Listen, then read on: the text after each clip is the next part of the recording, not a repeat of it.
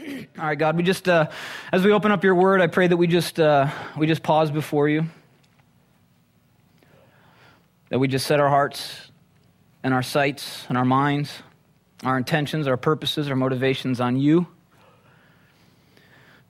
Holy Spirit, I just ask that you would enable me to teach. Ask that you would enable us all to learn. Anything that comes from me, that it would just simply be discarded.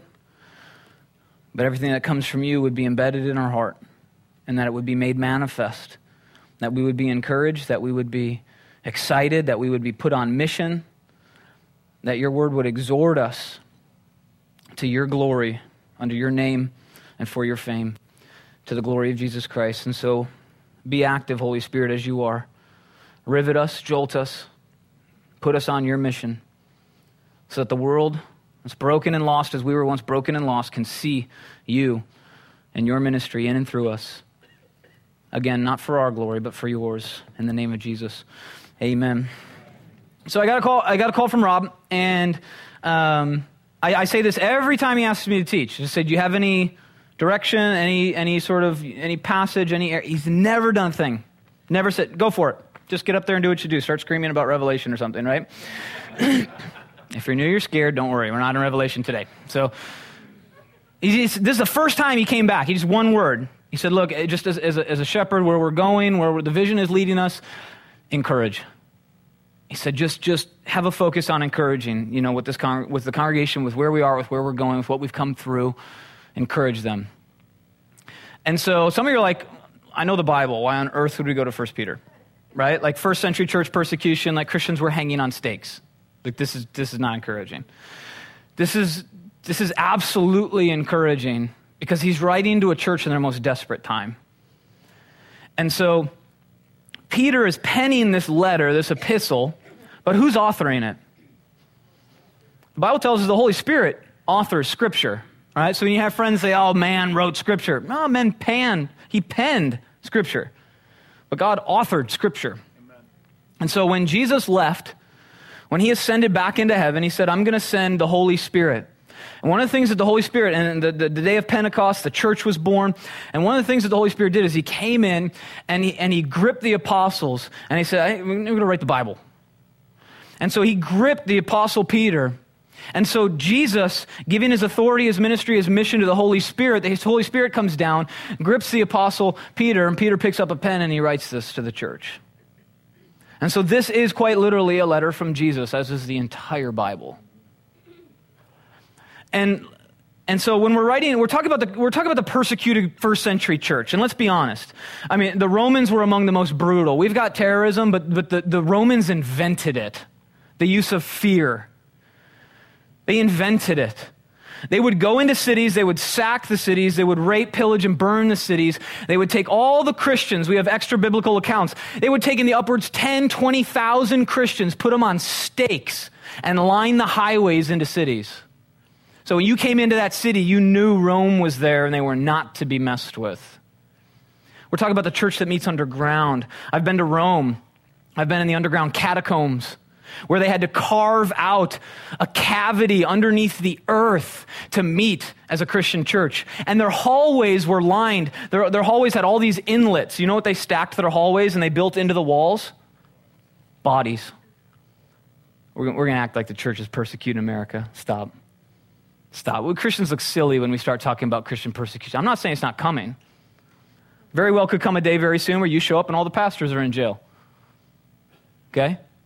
Could come. I don't know how fast. I don't know how rapid. I'm not trying to shock you or scare you. But come on.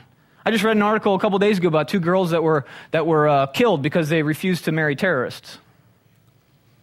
And talk about persecution. Come on, Obamacare is not persecution in the American church. Okay, it might be bad policy. It's not persecution. We look silly on Facebook, don't we? Oh, we're under persecution. Stop it. You haven't traveled. Okay, sit with Tim Maddox in the last service over there on Cyprus. Tilling hard ground, and we're over here complaining Thousand Oaks is tough. You know why church is hard in America? Because everything is so easy. That's actually why it's hard. It's because it's so easy here. It's tough to get the gospel, the good news, into people that think everything's already good. Right. We're fine. This is epic. Here's the good news. It kind of pales. I got a vacation house, I got vacations, I got business, I got paycheck, I got houses, I got cars, I got the latest Lexus, I got this, I got that, right? Good word. Gospel's tough here for a different reason. And it's always because we struggle with identity. And so Peter is coming through this epistle, and in the first chapter, and especially at the end of the first chapter, he's really exhorting them on the eternal glory and character of God's word. And not to boast, but at Calvary Chapel, we kind of do this well, right? The majority of Jesus' public ministry was preaching and teaching. So the majority of our week in and week out services is preaching and teaching. We preach and teach. In third service, I got no time constraints, right? It's game on till like 4 o'clock, okay? And so he's just got done exhorting them on the scriptures, on the glory of Jesus, speaking through the Holy Spirit to his church in a timeless message. This spoke and encouraged the first century church under the boot of Rome, and it'll speak to Thousand Oaks 2015 under the boot of comfort. And the boot of luxury and wealth and affluence and complacency and vacation planning and wealth creation and portfolio management. And he'll encourage us because he says this. What he's going to do is he's going to exhort us on the word, and then the part we're going to take a look at, he knows that we listen and we hear teaching through lenses. Okay? Like right now, if you're a business guy, you might be wondering, hey, how's this, okay, this guy's up here, he's kind of rambunctious. How is this sermon going to affect my business tomorrow? How's it going to affect how I do that, right? At least I kind of hope that's your heart. Or if you're a mom, like what sort of lens is that sermon coming through? How does it exhort me through the lens of being a mom or being a single or being married or being in the public sector or the private sector, being widow, being divorced, and we sort of start to take things in through the lens of our identity, don't we? Like no one comes here and just wipes the slate clean. Like I'm just a clean slate. Just pour it on me. We're coming through the lens of experience and past and history and profession and all that sort of stuff, aren't we? But here's the problem. We've often wrapped up our identity in worldly things. Right. We've allowed the world to tell us who we are. And Peter, via the Holy Spirit, knows this is going to happen. And what he's going to do at the beginning of chapter 2 is he's got to do some identity work. He's got to tell us who we are. It doesn't matter who your ex-wife says you are. It doesn't matter who your ex-husband says you are. It matters who God says you are. That's what matters. It doesn't matter who your boss says you are. It doesn't matter who your kids, who your friends, who your family. It could be good things, it could be bad things. It's not who you are. You are who Jesus says you are. But he knows that he's got to go through some identity work. And so to encourage you, I want to take a look at 3 major things that Peter, via the Holy Spirit, says this is your new identity. As believers, this is your identity. If you're a non-believer here today, I hope it just simply encourages you to give you a perspective of how Christians are to view our identity. Okay? That there is a loving, gracious God that sees us in these ways. Not as sinners, not as wretched and disgusting and could barely make it, It's just, this is how God views us through the lens of Jesus Christ. And so Peter's going to do some identity work here in the 2nd chapter. And so let's get into it. It says this. We'll start in verse 4. We've got to set a foundation here before we can get to our identity. It says this. It says, coming to him, that's Jesus, as to a living stone, rejected indeed by men, but chosen by God and precious. You need to know, first and foremost, Jesus was chosen by God as his first son. Jesus is precious to God. All good theology begins, is sustained by, and is consummated with Jesus. I'm not starting the sermon talking about you. We'll get to us. We're going to talk about Jesus. You need to know, first and foremost, Jesus was chosen. Jesus is precious before the Father. And so he says he is chosen by God and precious. Verse 5, you also as living stones, Christians, church, hello. Living stones, here we go. That's the language he uses for us. You are being built up a spiritual house. Being built, is that past or present? Present. We need to stop here. We need to camp here for a second. You need to know that Jesus is currently and actively building his church.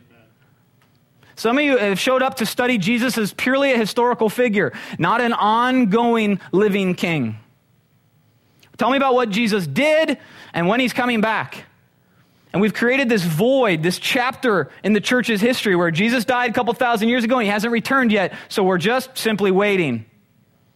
Just go to work, get a paycheck, pay your bills, show up to church, got my get out of free hell card, or get out of hell free card. Get out of free hell. You're like, do you have to pay? I don't get it. Get out of hell free card. And we've created this chapter of complacency in the church. That we're just simply waiting. To hell with the world. They can do whatever they want. Just get here, collect, right? And just wait. He says, being built up a spiritual house. And again, take a look at Acts chapter 1. Jesus says nothing about, hey, I hope you liked my ministry, because that's it. What does he say? The things that Jesus began to do and teach, began to do and say. See, Jesus' ascension was not the end of his ministry, it was the transfer of it. He says, it's better for you that I go. It's actually beneficial, and that pains us. Like as a pastor, I'm like, Jesus, don't go. Can you imagine the disciples? As he's like ascending, and this was before balloons, so that was freaky for them. It was like, hey, what are you talking about? You got to think about this stuff from the human perspective, right? That was before balloons. Oh man, it'd freak you out. Jesus is going to say, hey, this is better.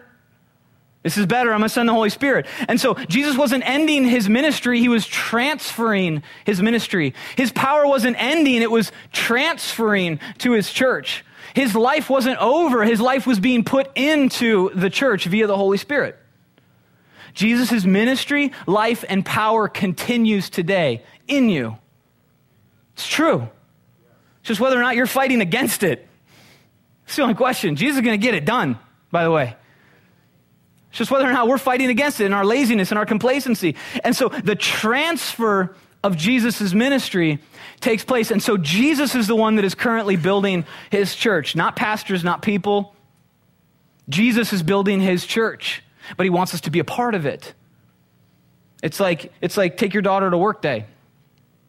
Now, does the parent need that daughter to complete their job? No. But they want her alongside, right? They want the boy to come alongside, help that. Like my boys help me all the time. I don't even know anything about motorcycles, but if I'm like working, tightening some stuff too, like Ethan comes over, he's like, I'll help. I'm like, come help me. I don't even know what I'm doing. He's down there just like, we'll try, you know. He wants to be a part of dad's work. And I'm just trying to get open a saddlebag that's somehow like locked shut or something like that. I don't necessarily need him, but I want him involved. God doesn't need you, but he wants you involved.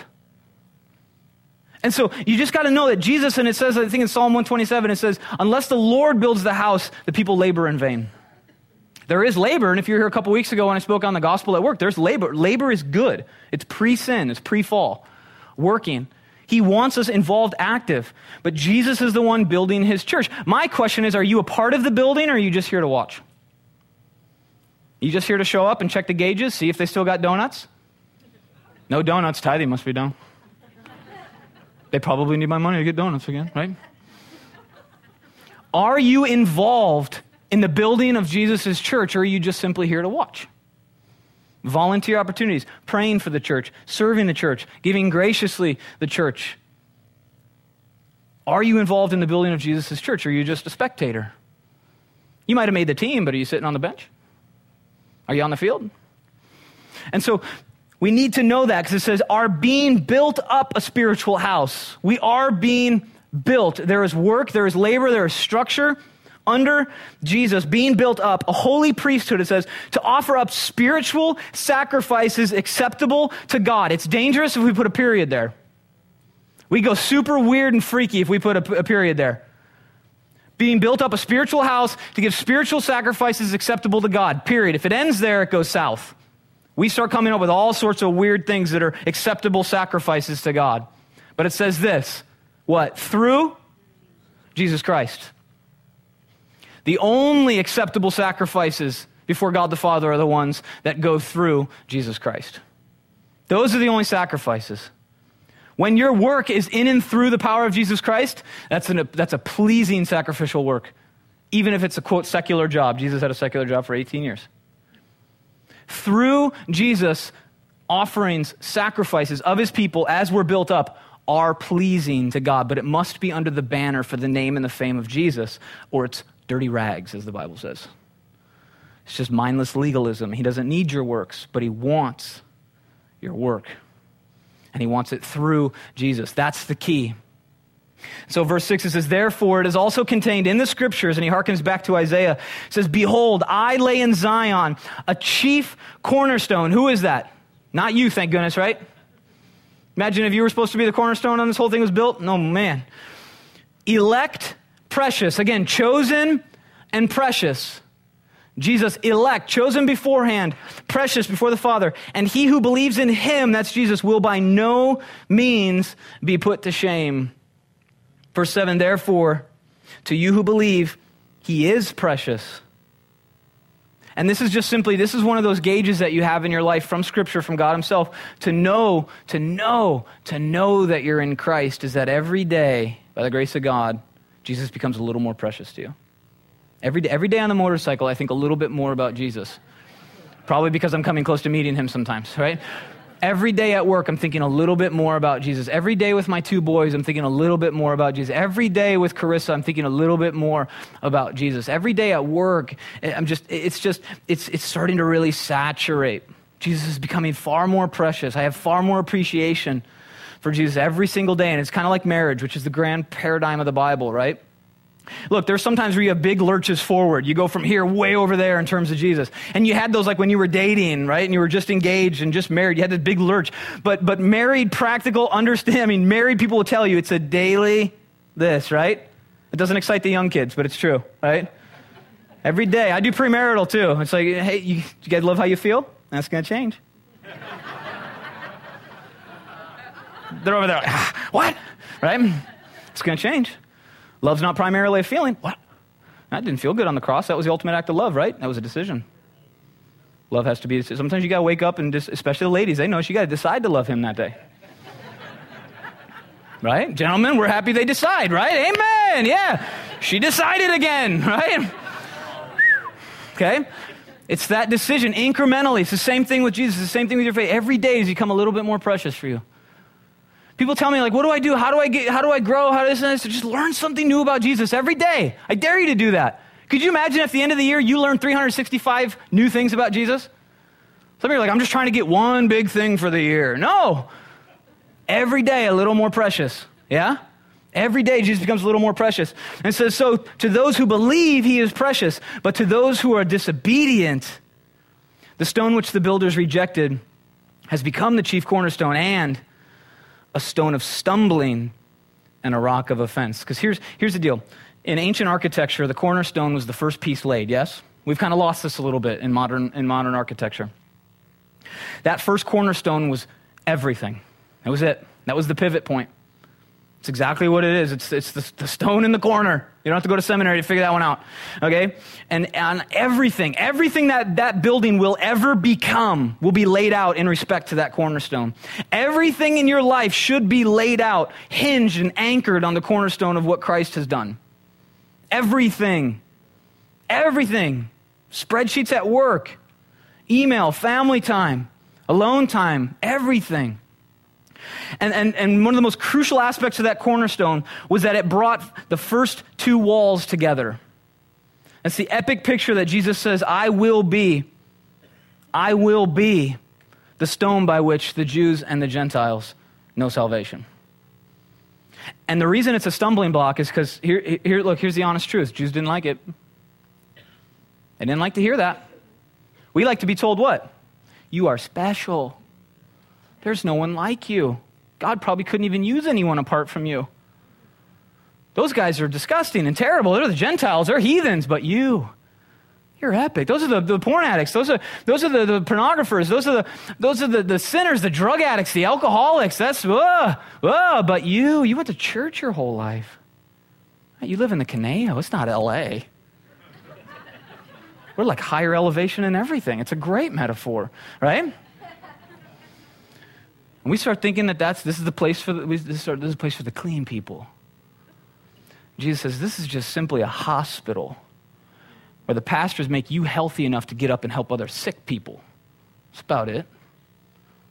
Jesus be that cornerstone. He says, look, I will be the one now that defines you. I will bring the Jew and the Gentile to a saving knowledge of the living God. That's the cornerstone. And the Jews didn't like it.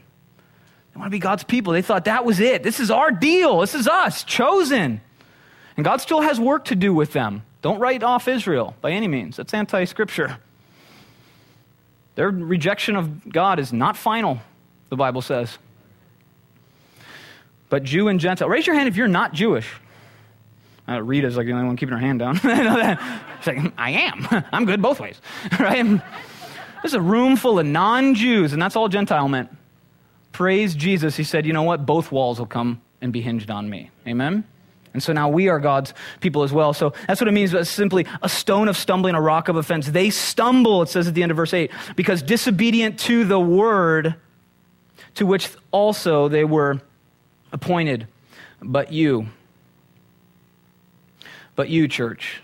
And so Peter, via the Holy Spirit, is writing to the persecuted church in the first century, and he's writing to a church in an affluent suburb north of LA in 2015, knowing that both would have identity issues. On very different planes, but the same eternal truth will apply. And so this is where Peter is going to set up three very large lenses through which you should view all things. As believers, as now grafted in, as the Bible says, grafted into this promise. It's not like God's promise to Israel ended and it's over. It says that we've now been grafted in, and that promise is continuing. And so as believers, as God's people, as Christians, if you're the church, he says, here's three, and there's lots in Scripture. We could do 48,000 years on identity. And the whole book of Ephesians is about identity. But Peter knows he has to do identity work here. The Holy Spirit knows that we need identity work. We need the proper understanding of who God says we are before we dare go out and tell people who God says they are. And so he says this first and foremost, but you are a chosen generation. Now, we've done a disservice to the word generation in American culture. We've made it primarily about what? Age, right? Age. What generation are you? You baby boomer, right? You Gen X, which I think I am by like a year. You Gen Y? Gen Z? Are you a millennial? Whatever that means, right? Which means you just don't care about anything. Apparently. Okay? Millennial. Look, I read Inc. magazine, I read Entrepreneur magazine. They are pumping out content. How to hire, how to attract, how to manage, how to deal with millennials. Because it's a generational thing. God says, look around. Do it. Be awkward. Look around. God says, look, all ages. He says, this is my generation.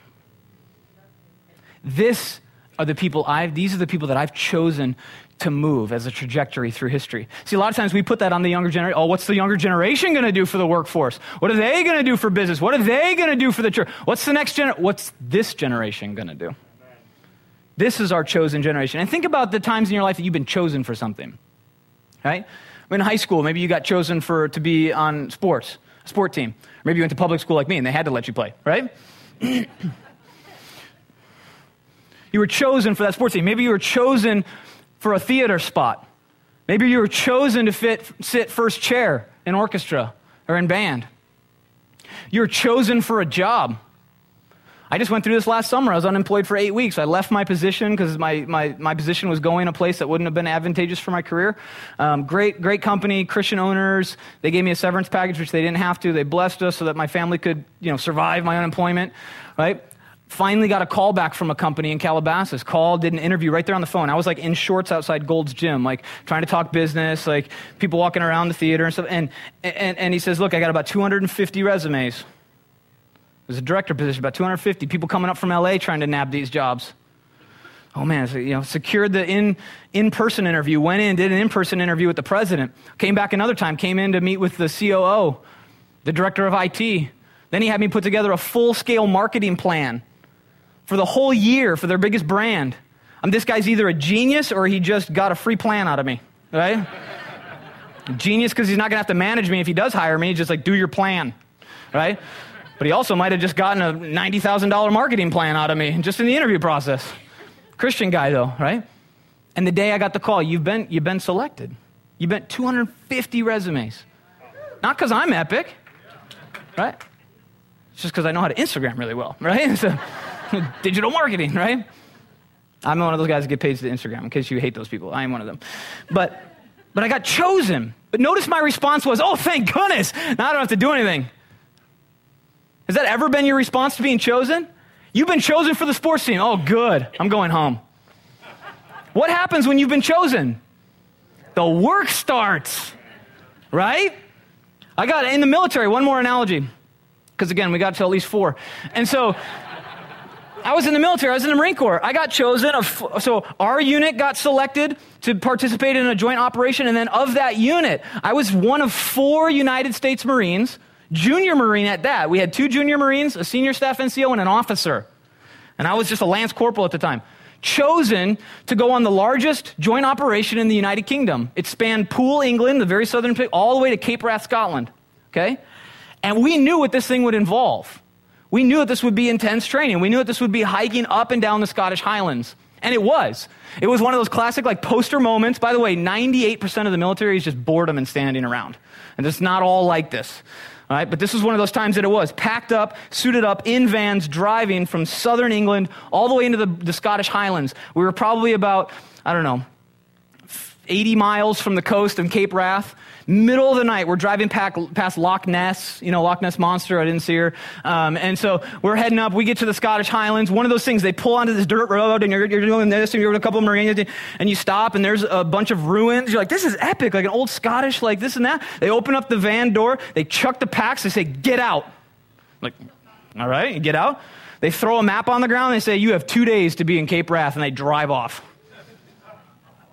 I got like a canteen and a sandwich. You're like, epic. We didn't even have fresh water. We had to purify it in the streams. We had to hike up and down the Scottish Highlands.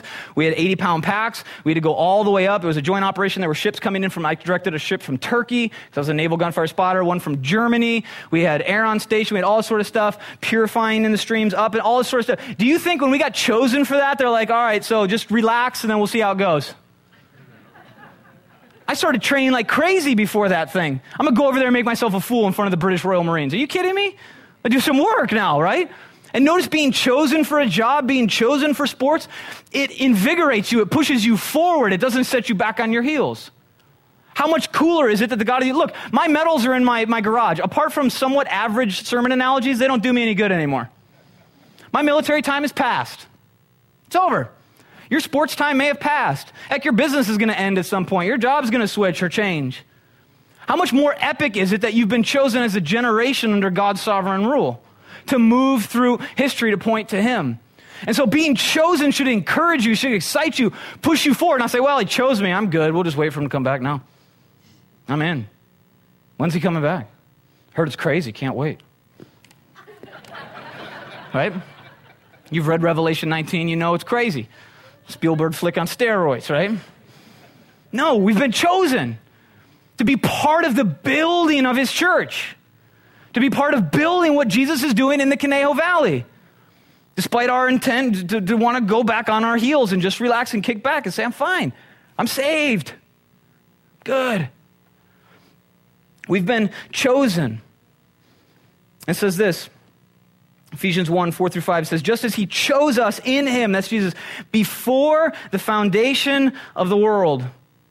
Before you existed, you were chosen. Before you had a conscience to make decisions, you were chosen. Here to tell you, the gospel is not that you chose God.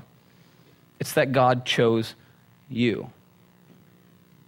It says that we should be holy and without blame before Him in love, having predestined us. Don't freak out about that. Predestined means to know beforehand, to adoption as sons by Jesus Christ to Himself according to the good pleasure of His will. It says in 1 John 4:19, we love Him because He first loved us. And then Jesus Himself, John 15:16, looks at the disciples. Those are the guys, they made the Bible. They made it in there. He looks at the disciples straight in the eye. And He says, you did not choose me. Disciples left their family, left their business, left their comfort, left all that. And he's like, you didn't choose me. This is not your doing. You're not here because you're epic. He says, but I chose you. Church, Jesus chose you.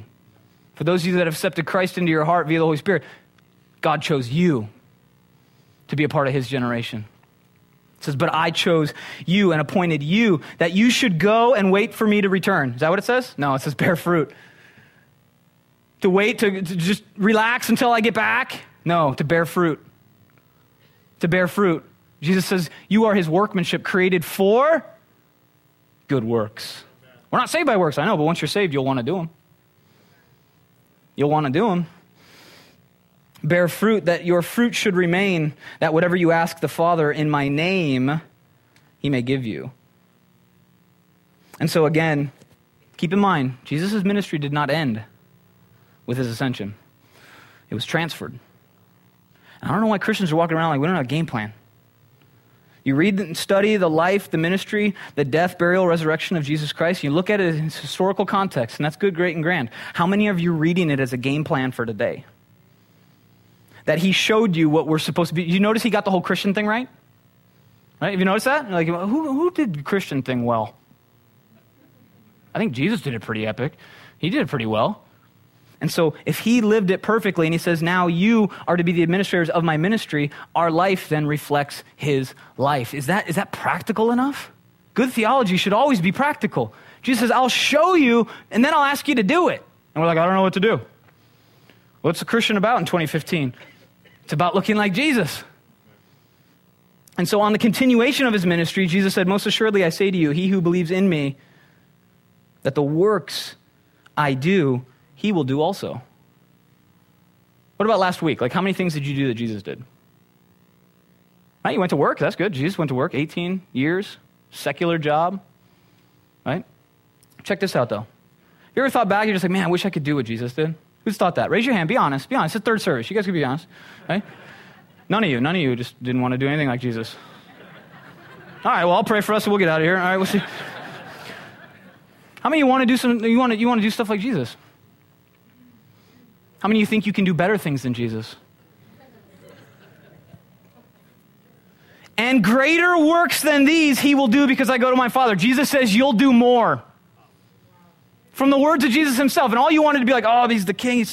I could never just sort of. And he says, check this out. I'm going to send the Holy Spirit. This is what happens. 100% man, 100% God in the incarnation. Yes? 100% God, 100% man. And in submission to the Father as 100% man, he was pretty much restricted to the area of Galilee. Yes? Notice he didn't just like pop up in China real quick. It's like, hey, he couldn't, could he? He wouldn't have been 100% man if he did that. He didn't walk through walls. Why? He wouldn't have been 100% man.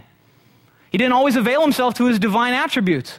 100% man, for the most part, he was restricted to the area of Galilee. He was one man that needed sleep. He worked. He went and ministered when he could. He ministered, apart from his ministry and his work as a carpenter, he was in public ministry 3 years. Okay? A lot of us put Jesus, like maybe what do you put him in, 40s, 50s when he's on the cross? I'm 33. He was my age. This is the age Jesus was when he was crucified. 3 years after he began. I told Rob, he asked me to teach for the first time when I was 30, and that's his fault, and then now I'm 33, and Rob literally said, good luck this year. Right? No, I didn't make myself out to be second coming. No. But check this out. 3 years. He had 3 years limited to the area of Galilee, right? Maybe 18 hours a day, tops. And he says, but here's the thing. I was in the incarnation, limited. But he says, when the Holy Spirit comes, as much as I did, imagine when that goes billions. Imagine when that goes billions. Yeah, you better believe it. The Christian church, Jesus just said, can and will do better things than him himself. If that doesn't encourage you, wrong church. Find somewhere else to go, or just sort of you show up and that's all you need. Jesus says, you're going to do better things than me. That's what the church is supposed to be about. Doing massive gospel work around the world, modeled by Jesus. And so he says, you'll do more things. And then Jesus says this in Acts 18. You shall receive power. Dunamis, that's the word where we get dynamite. You'll know it'll happen. No one's like curious if dynamite exploded. Like, what was that? I heard something. It's fine. Right? You know when that explodes. I normally don't do too many war stories, but first time I was in combat, we had a car bomber come in with a trunk full of C4 and dynamite. Blew himself up right in the car in front of me. You know something happened. When the Holy Spirit comes, you'll know something happened. The church is on fire, you'll know something happened. He says, when the Holy Spirit comes, the power of the Holy Spirit has come upon you. You shall witness to me in Jerusalem and Judea, Samaria, and to the ends of the earth. He just says the people close to you and the people far away from you. That's who the church will reach. And everyone in between. That's how Jesus says this thing goes billions wide, over thousands of years. The church will do better things than me. It's pretty epic coming from Jesus himself. If that doesn't excite you, you might join the wrong team. I don't know what else I can do to get you up off the bench and get on the field. He says it's going to be more epic because you're going to be infused with my life, my ministry, my power via the Holy Spirit. It's going to go billions. It's going to go global. And so we are his chosen generation, and therefore we approach, listen to this, 3 things. We're going to do Jesus, church, and life. How you approach this. You approach Jesus, Creator God, humbly and poor in spirit. Why? Knowing that he chose us first. Humbly, poor in spirit, knowing that it was nothing of you. The gospel is not that you're epic. The gospel is that Jesus is epic and he chose you, and even in the state of your depravity. And so humbly and poor in spirit, knowing that he chose us, so we approach Jesus, and we approach church and life intentionally. Not as spectators, intentionally. Why? Because we are the continuation of Jesus' ministry on earth. And he says, if you thought my life was good, if you thought my life was perfect, wait till you see when Jesus goes billions. And so we are the chosen generation. It says we are a royal priesthood. What was the most significant role of a priest in the Old Testament? Arguably, people bring their sin, they bring their divorce, they bring their abuse, their molestation, their addiction, their sin, their cursing, their lying, their cheating, their stealing. They bring that to the priest, and what does he do? He gets saturated in it, he hears it all, he takes it all in, doesn't he? Takes it all in. And he takes it where? Takes it into the temple, he takes it into the Holy of the Holies before God, and he sacrifices an animal, and he covers that sin in blood. Those sacrifices could never atone for sin, but they could cover sin. And it would point forward to him who could defeat sin. But the priest would bear the weight of that sin. He would take it upon him, and he would take it before God, and he would cover that sin. Now, we can't do that for our friends. We can't do what Jesus did for our friends. Jesus comes into our mess. Jesus comes into our mess, became our sin. The Bible doesn't say he was a metaphor for your sin. It doesn't say he symbolized your sin, he was a picture of your sin. It says that he became your sin. That's why God the Father turned away from him. Is because he became your sin. This was not a metaphor. This was Jesus on the cross becoming everything you've ever said and done in an affront to the living God. And Jesus became it, so God turned away. And that eternal communion in the triune God was broken for the first and last time, so that when that community was broken, God's people could be inserted. And God's community was broken. He turned from him and he put Jesus to death as your sin, as my sin. That's why God's no longer angry. That's why Jesus said, take this cup from me, because it wasn't a cross he was facing or a beating. It was the wrath of God to be poured out on us, and it was poured out on him. So God's not angry with you anymore. God's not mad.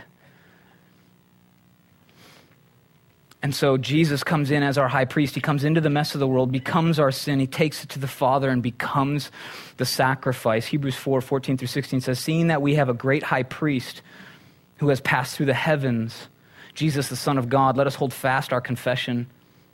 For we do not have a high priest who cannot sympathize with our weaknesses, but was in all points tempted as we are. Have you thought about that? Look, if you're trying to come up with a fake religion, you don't write that God knows exactly what it's like to be tempted in every way. Though without sin, Jesus was on the verge of sin constantly in that temptation. Though he never sinned, Jesus felt all the same temptation that you do. That's why he can come before us as a great high priest and can empathize, and he knows. I know it's hard. I know it's brutal. I know it's messy down there.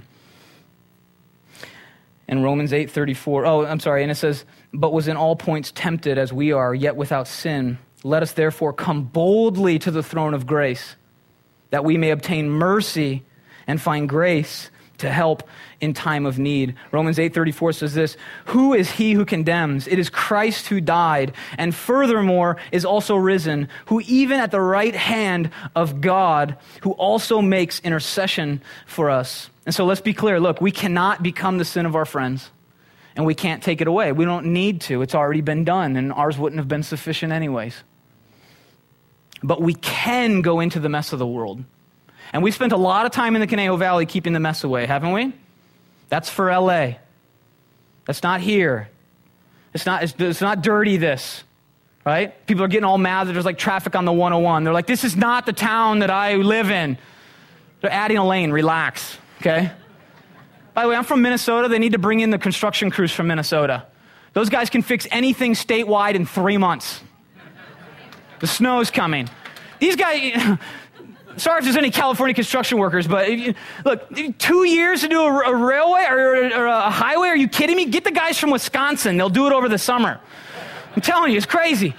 But all this dirtiness, all this craziness, we're like, that's LA, that's not us. And then we've just got this massive rise of heroin in the Conejo Valley. I don't want to hear about it. They rescue a girl from sex trafficking in Newbury Park. That's not us. That's not us. That's China. That's Thailand. That's weird. That's crazy. It's messy. And we're not going to stay sterile very long up here. And we got our own issues with comfort, right? And Jesus said there's one group of people that it's hilarious, the idea that they'd get into heaven. Who is that? Rich people.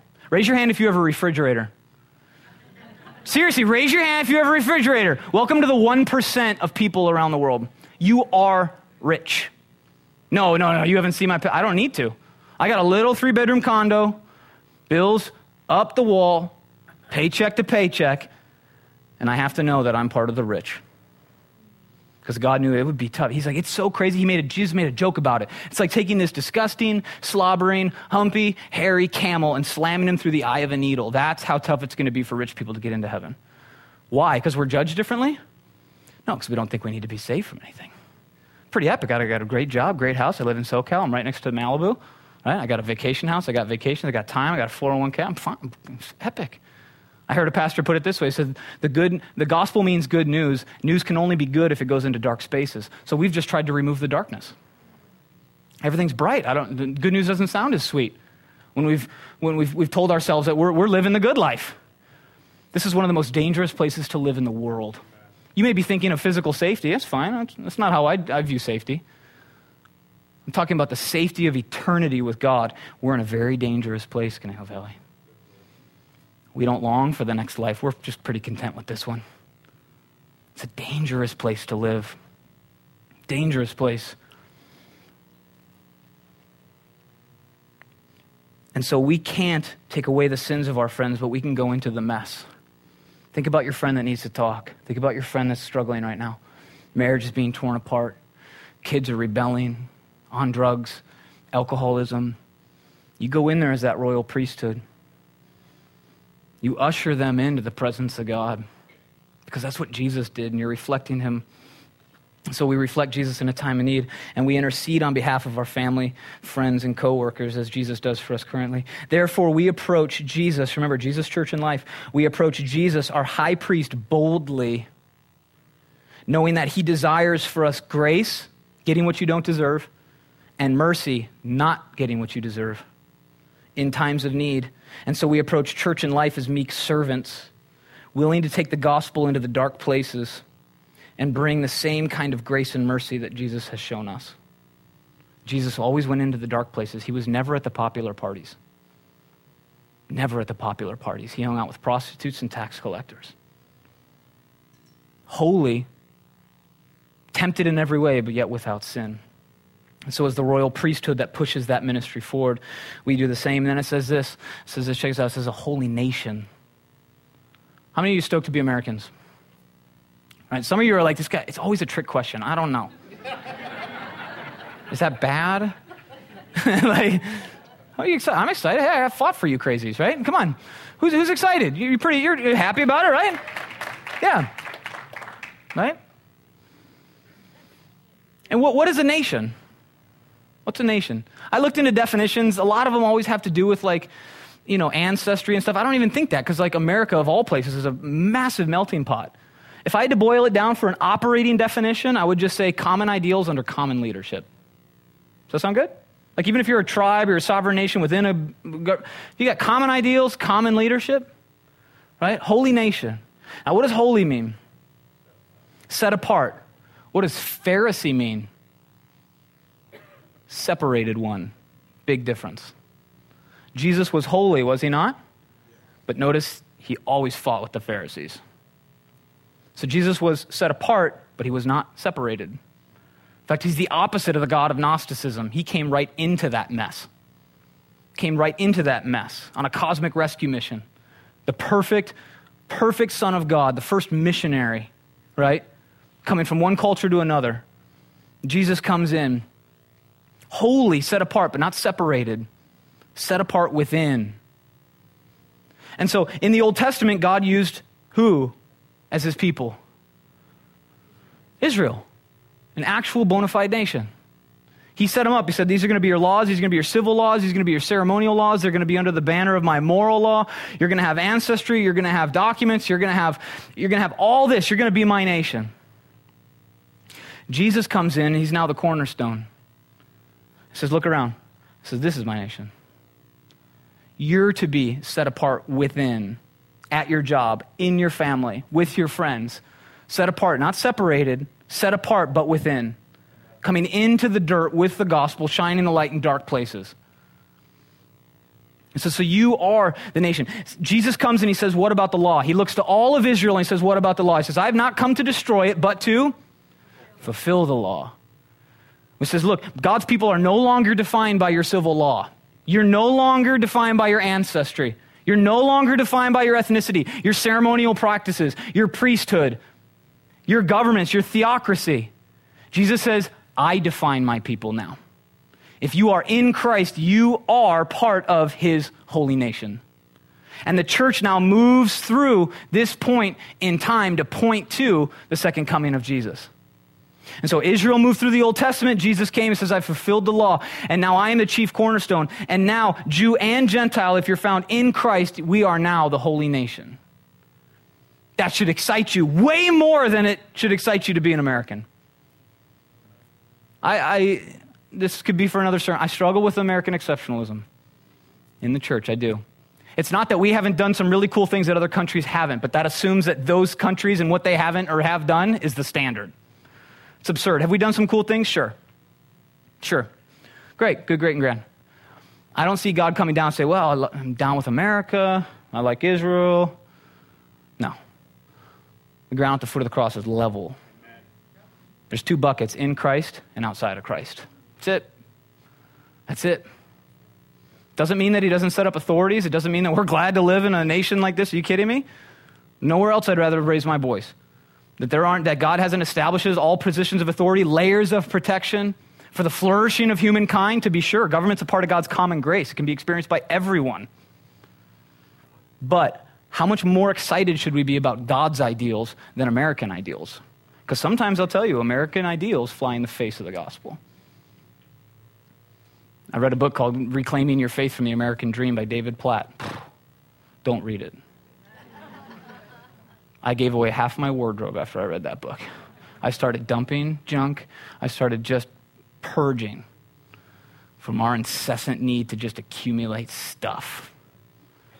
It's a whole nother sermon, but we are now the holy nation. My question is, how much more do you focus on God's ideals than the American ideals? Because those change left, right, and center. Kidding me? Change left, right, and center. Unchanging and eternal. God's nation. Here, look around. Look at this awkward group of people. Super awkward. Nothing else in common but Jesus, right? So we are the holy nation. Therefore, we approach Jesus, our King, in glad submission as the one who alone sets us apart. You are defined by Jesus. You are who Jesus says you are. And he says you are a chosen generation. You are a royal priesthood. You are my holy nation. So we approach Jesus in glad submission. We approach church and life in unity with other Christians. You're going to hear a lot about unity this year. Get used to it or find another church. Unity, right? You're like, preaching unity, you just told me to leave, right? And so, some of you didn't catch that. Stay here, right? Just get used to it, right? Unity. We approach church and life in unity with Christians, with common ideals and common governance under the banner of Jesus Christ. That's our highest set of ideals. That is our form of identity. It doesn't come from being an American. No, it's a part of life on earth. Who we are is who God says we are. We here are a nation set apart within a nation. And it says this, I'll give you God's motive for this whole thing. It's not so that you look good, okay? That's the best part. It's not so that you look good. It says this, and halfway through verse 9, it says, his own special people, that you may proclaim the praises of him, that's Jesus, who called you. Keep in mind, you did not choose him. He chose you to proclaim the praises of him who called you out of darkness into the marvelous light. That's Jesus. That's what he's done. And make no mistake, it was dark. We don't often think of ourselves as that. We don't often look back in horror that at one point God saw us as enemies. I was in the Marine Corps. What if I told you 200,000 United States Marines have declared you to be an enemy? You scared? You find a way to Fiji, don't you? Like you're out. What if I told you at some point the cosmic God of the universe that holds all things in the span of his hand, by whom all things consist, if Jesus flinches, the whole universe implodes. See, at one point you were his enemy. That's dark. But in order for good news to be good, it has to go into dark places. It says this in Colossians. It says, and you who were once alienated and enemies in your mind by wicked works, yet now he, that's Jesus, has reconciled in the body of his flesh through death.